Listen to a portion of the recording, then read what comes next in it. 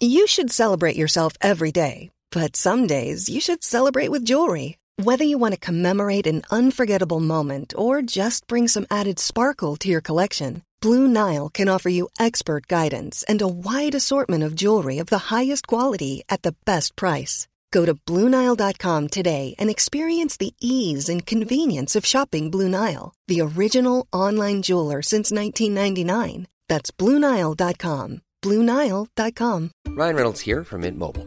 With the price of just about everything going up during inflation, we thought we'd bring our prices down. So to help us, we brought in a reverse auctioneer, which is apparently a thing. Mint Mobile Unlimited Premium Wireless. How to get 30, 30, bit to get 30, bit to get 20, 20, 20, bit to get 20, 20, bit to get 15, 15, 15, 15, just $15 a month? Sold! Give it a try at mintmobile.com/switch. $45 up front for 3 months plus taxes and fees. Promo rate for new customers for limited time. Unlimited more than 40 gigabytes per month. Slows full terms at mintmobile.com.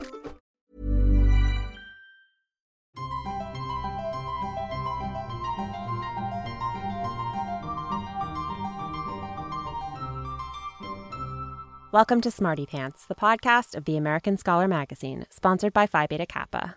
I'm your host, Stephanie Bastek.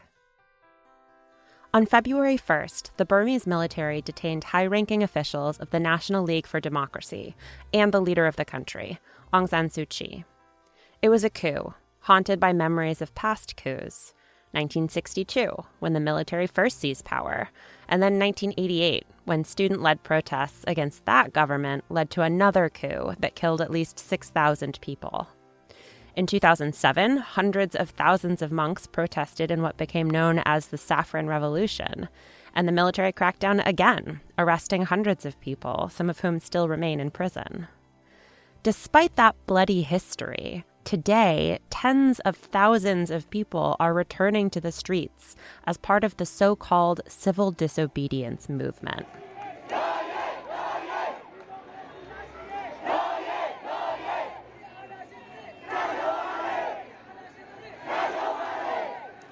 It feels like we're all waiting to see what will happen next. Is this the end of Myanmar's decade-long experiment in democracy? Or could it be the start of a new, better era? To give us a better picture of where things stand and how they've gotten to this point, we're joined by Columbia University anthropologist Jeff Aung, who has spent years working in Burma and has written about the country for more than a decade. Thanks so much for joining me, Jeff. Thanks for having me, Stephanie. So can you walk us through sort of the timeline of the past week or the past couple months? Like, what was the cause of what's going on now? Well, in super broad strokes, there was a national election in early November. The National League for Democracy won overwhelmingly, even more strongly than they won in the 2015 national election. Some people were a little bit surprised by this, having expected the NLD perhaps to win convincingly enough, but perhaps not to the same degree as in 2015, whereas they actually came out more strongly this time in terms of the election results. The military sought to cast doubt on those results quite soon thereafter, making allegations around election fraud related to voting lists and voter identifications. I think somewhere around 90,000 alleged cases of fraud are said to have taken place, according to the military. And they kept pushing the civilian government to address this, and the government kept not addressing that. I think more or less because it was understood that these allegations were groundless. And eventually, in late January, the situation started coming to a head. The military spokesperson declined to rule out the possibility of a coup d'etat. The Union Election Commission then did consider the results and rejected the allegations of fraud. There were statements of concern from embassies and UN agencies. The military appeared to have backed down at that point, saying they would act according to the law and uphold the 2008 Constitution. So there was a sort of a sense of relief, actually, that the crisis seemed to have been averted. And then Monday morning last week, February 1st, in the early morning, the military moved to arrest Aung San Suu Kyi, many of the top NLD political leaders, a wider circle as well of kind of artists and activists, and transferred power to Min Aung Hlaing. There is kind of a little bit of background around a series of negotiations between the military and the National League for Democracy, where kind of proxies stood in for Senior General Min Aung Hlaing, and Aung San Suu Kyi sent some of her kind of trusted representatives. And this series of meetings went very poorly. And there's speculation that it was kind of the breakdown of those attempted negotiations that led the military to seize power. So in a kind of immediate context, it was supposedly this kind of election dispute that led to the military seizing power. Yeah, it's been barely 2 weeks at this point since that happened, and the situation on the ground is changing every day. Now, I realize you're not in Burma right now, but what are you hearing from friends and family who are in the country? What's the atmosphere like? It's pretty tense. A lot of people are expecting a military crackdown relatively soon. There have been reports of kind of police security forces sort of shifting away and military forces sort of moving into protest sites in recent days. Pretty much every day I've seen concerns about violent crackdowns, and there has been some violence already for sure. But so far, nothing on the scale of like 1988, for example, when the military killed several thousand people. I think that's still possible, but it hasn't happened yet. On the other hand, it's clear that the mood at many of the protests is quite jubilant as well. There's a lot of really creative protest repertoires being used, a lot of great signs, great slogans, and outfits and that sort of thing. So you have this kind of balance between a concern that things could go really badly with this sort of like festive mood at the protests. I imagine that following this protest feels quite different, say, from following the protests in 2007 when nobody had a smartphone. And I mean, this protest, like a lot of contemporary ones, feels like it is taking place online too, except when the military shuts down Facebook or the internet. Do you feel like smartphones and social media are changing things? My cousin, for example, just super anecdotally in Yangon has his smartphone, and he's sending me updates of protests.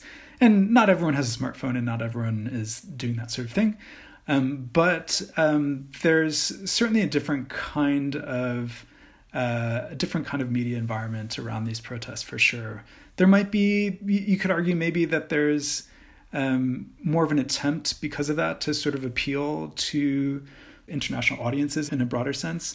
But obviously the military did move quickly to try to restrict that information environment as well. My understanding is the internet sort of shutdown that happened was lifted because banks pushed back and said that we actually need internet to run our sort of everyday financial operations. So there are limits on the limits to the military's ability to control the information environment. But I think in a very superficial sense, I mean, one sees a different range of images this time around than in 2007 for sure. I do wonder kind of how decisive that difference might or might not end up being. But again, there's a lot happening on the ground and a lot is changing, and we'll have to see how that sort of unfolds going forward. Does it seem like the same demographics that came out in 2007 or earlier in 1988 when Aung San Suu Kyi first rose to prominence? Are these the largest demonstrations we've seen since then? That's a difficult question. I think there could be room for a kind of empirical comparison between what's going on here and 2007, for example, when a lot of people hit the streets during the kind of monk-led protests, right, known as Saffron Revolution. I've heard some people say that these protests seem to be bigger than 2007. I think it's really difficult to say at this point.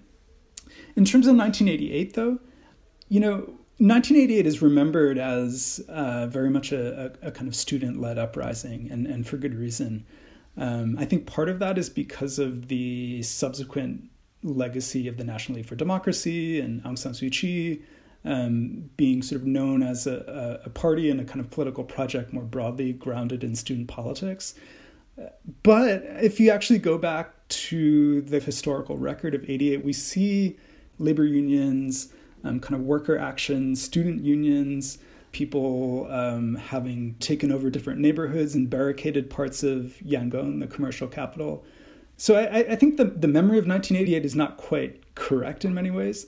So if you compare the current set of protests to 88, you might say that this is a less kind of student-led protest. It's a sort of broader demographic. A lot of different kinds of people seem to be coming out compared to 88. You have seen a kind of student demographic in the streets for sure, but you've seen quite sort of visible representation of different ethnic nationality groups, LGBTI groups hitting the streets, a huge geographic spread across the country. It's tempting to say that the current protests are broader in some ways than the kind of student-led 88 uprising. But I think that sort of misreads 88, actually. That seems to be a tendency of history, right? To reduce things down. And I mean, do you think that's happening with the current coup, with reducing this to a kind of personal conflict between Aung San Suu Kyi and the military generals? How true do you think that is, that this is all personal? I think it's fair to say it's a significant part of the story. I don't think we can end our attempted analysis at that point.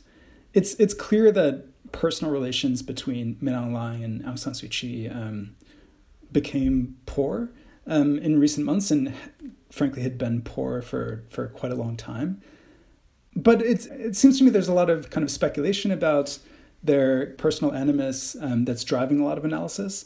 It seems to me a sort of analytical mistake to assume that what happens at the top determines an entire kind of political and economic terrain. So I think as kind of scholars or researchers, it's our responsibility in a sense to do a little bit more than this palace watching, this palace intrigue, which for a long time in Burma has sort of stood in for analysis as such. And there's sort of reasons for that. I mean, it's been a closed media environment for quite a long time, which led to a lot of sort of rumors about people at the top and sort of what they're up to, what kind of meetings were happening and not happening, who was having dinner in whose compound and who wasn't. And this is still, I mean, friends of mine in Myanmar still, there's still a lot of kind of political speculation that happens around these things. And I don't deny that these things matter. It's just that there's a lot else that we have to take into account as well. And if we want to develop a sort of serious set of political analyses that could also inform popular struggles in some sense moving forward, I think that would be a good thing. Mm-hmm. Yeah, I think something too about that narrative that makes me wonder how much it should dominate the situation is that, you know, the military already had a ton of power. The Constitution is written in a way that they're guaranteed enough of a block in Parliament so that the Constitution can't be rewritten to write them out. And so one of the questions for me really is like, well, why stage a coup of a country that you already really do have control of in a big sense? Right, exactly. They see it as more or less consistent, right? I mean, the kind of dominant analysis thus far has been if the military had sort of built a situation that was really working to their favor, why would they have seized power if not for sort of reasons of irrational personal animus? Like that's sort of the only possible explanation. But, you know, I think it's possible to look to a lot of other issues. It's worth noting, for example, that the economic situation in the country has declined considerably in the last few years. The national ceasefire process has not gone well under the National League for Democracy governments at all. It's worth thinking about Chinese investment in broader regional politics. It seems to me that these kind of broader factors need to be addressed to some degree, and if we consider them and come to the conclusion that in fact they haven't driven events, that's one thing. But so far, at least, they seem to have been not really considered at all, unfortunately. Okay, well, what about the economic situation makes you think that that's key to this equation? Do we have to go back to the start of the so-called experiment with democracy? One of the comparisons that has become a sort of hobby horse of mine, something I tend to think about maybe a little bit more often than necessary, but it always seems to pop up for me at least, is why it was after the elections that followed the 88 uprising, the military was not willing to concede power to the NLD, whereas in 2015 and more broadly until recently, the military did seem willing to concede power to a formerly civilian government. Because in the 1990s, the kind of state-managed transition to a market-oriented, at least, economy began. And you had, for example, the return of foreign investment. You had a handful of so-called national entrepreneurs, popularly known as crony capitalists, who emerged in the 90s. You have the founding of 2 military holding companies. You have as well a lot of investment flowing into border areas. There had also, I should add, been a sort of broad series of privatizations of state assets that largely went to military-affiliated companies and individuals. By the late aughts, the military had accumulated a high degree of economic power in this kind of burgeoning private sector. And a number of us made the argument that, in some sense, perhaps the military had centralized its economic power in such a way that formal political control was no longer necessary, but no longer as necessary in order to exert control more broadly in the country. That does need to be reconsidered, right? Why have they reclaimed power now?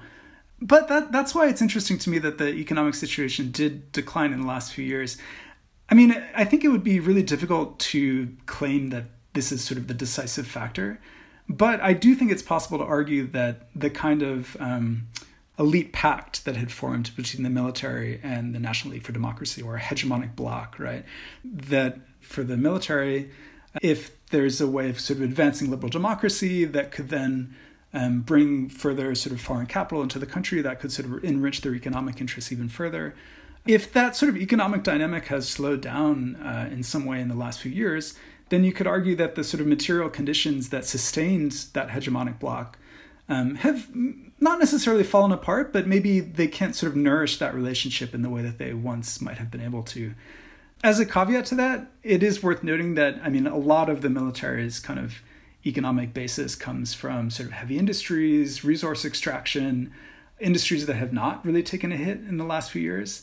So there's moving parts that need to be considered. So what about international investment and sanctions against those? There's been a ton of money coming in from Asian countries, but also from the West in recent years. And it seems like the U.S. will impose a first round of sanctions this week. But we've done sanctions before, and it seems like despite that, economic elites in Burma have prospered anyway from, economic developments. So how have regular people been affected?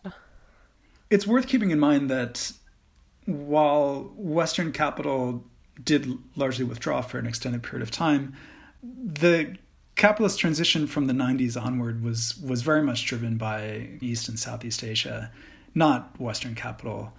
So I think the withdrawal of Western capital is something that would affect more sort of petty bourgeois, sort of maybe middle class in some sense, that would be more urban, a little bit more affluent compared to the vast majority of the country. The first few years following 2010 in Yangon, you saw the rise of consumer capitalism in certain ways, certain kinds of consumer goods that were suddenly available, mobile phones, internet access. Some of these kinds of things did suddenly sort of emerge.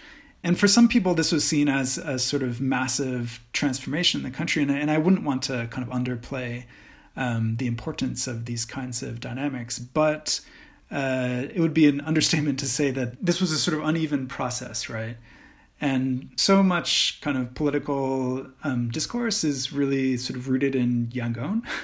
And what happens in Yangon tends to get generalized in a way that's kind of not very accurate or very healthy in some ways. So I would just sort of caution that I think some of what was understood to be the sort of economic benefits of formerly civilian government that was more friendly to Western capital did not necessarily sort of spread across the country in a way that would have been particularly even in any way.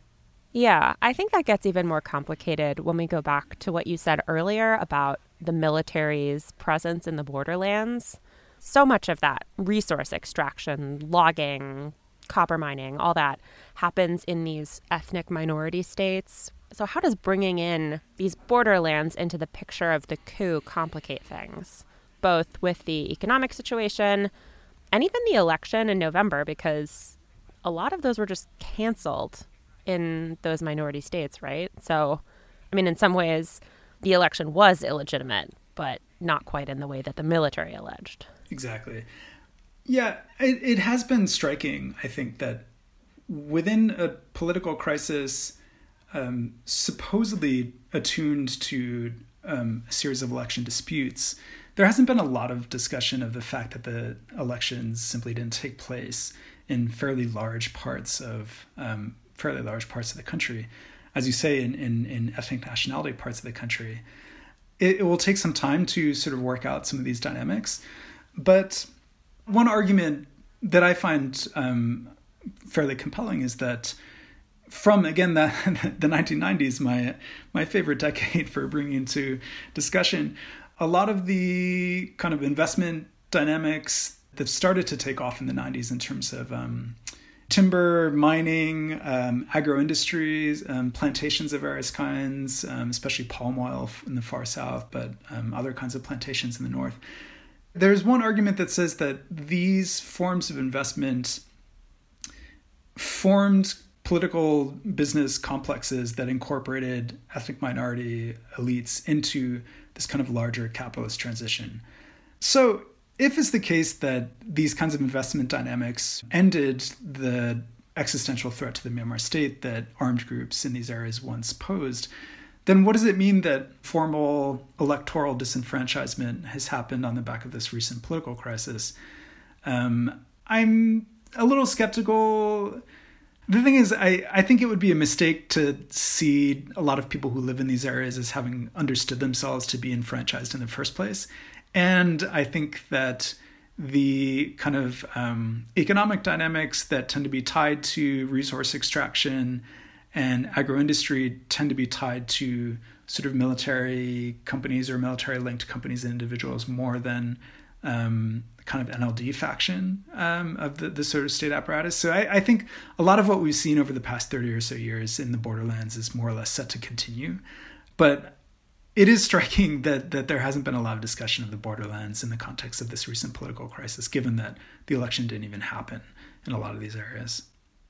Yeah, and it's not the first time they've been left out either, right? I mean, for years, ethnic minorities of all kinds, but especially the Rohingya, have been denied national ID cards or had theirs revoked or confiscated. Yeah, exactly. So given that history, that bad blood, how are ethnic minorities engaging with the current coup? Are they protesting? Are they staying home? I doubt they're supporting the military, but... No, definitely protesting. From Myitkyina in Kachin State in the far north, in fairly remote parts of Chin State, in Shan State, in northern Shan State even, in other parts of Shan State, certainly in Karen State and in the south, in Tanindai, and in the Rohingya camps in Bangladesh as well, which has been really kind of amazing to see. Which is a kind of generosity that is really amazing.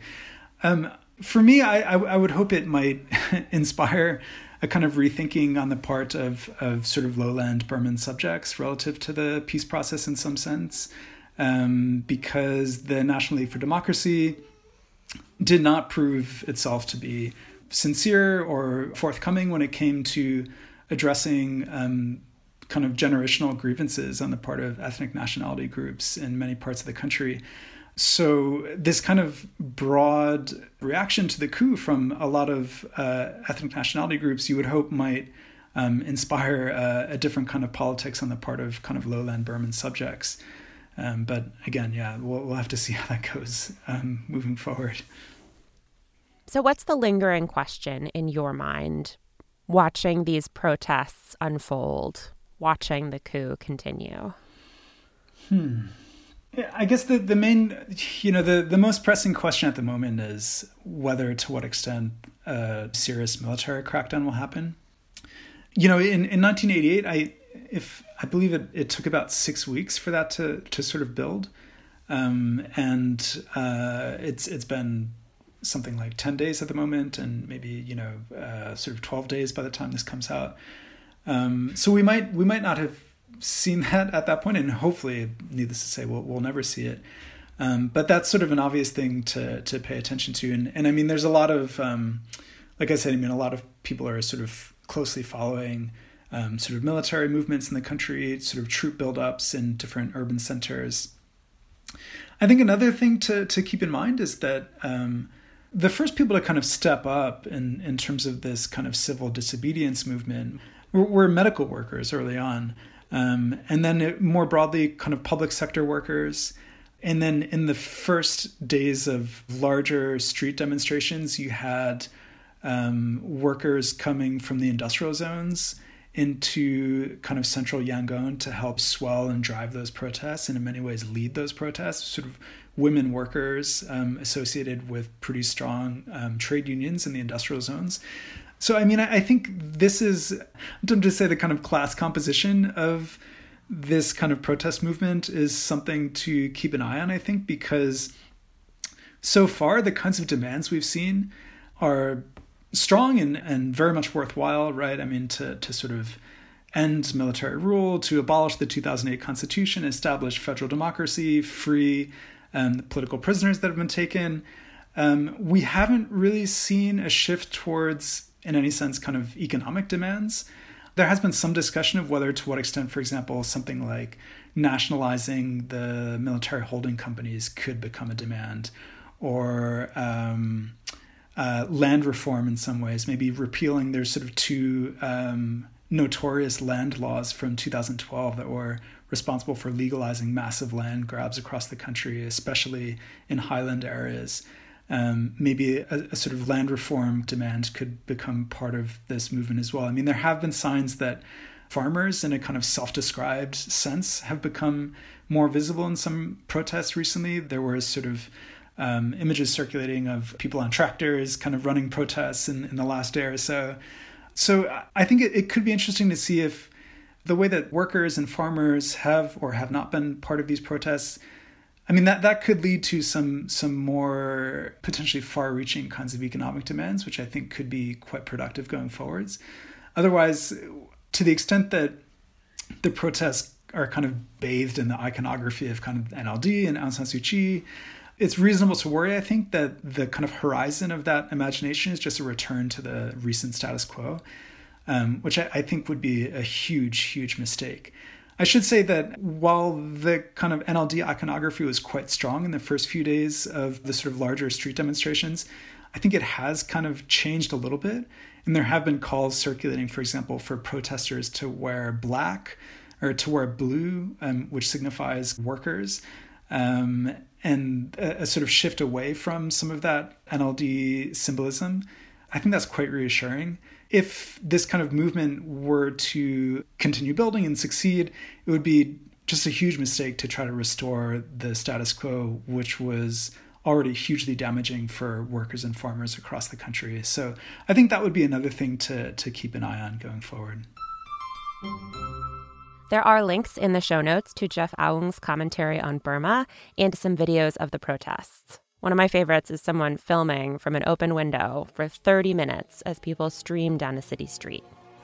And the song right now in the background is one you might hear in coverage of the protest, the so-called theme song of the 8888 uprising, We Won't Be Satisfied Till the End of the World, composed by Naing Myanmar and set to the tune of Dust in the Wind by Kansas, which was a hit in Burma at the time. Here's hoping it doesn't take till the end of the world for real change to come to Myanmar.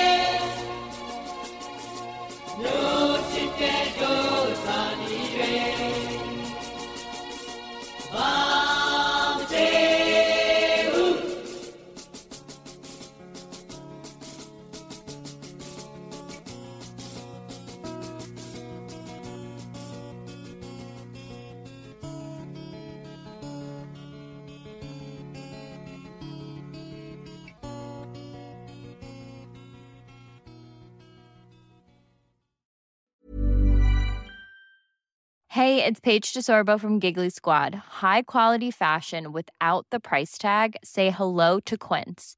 I'm snagging high-end essentials like cozy cashmere sweaters, sleek leather jackets, fine jewelry, and so much more. With Quince being 50 to 80% less than similar brands.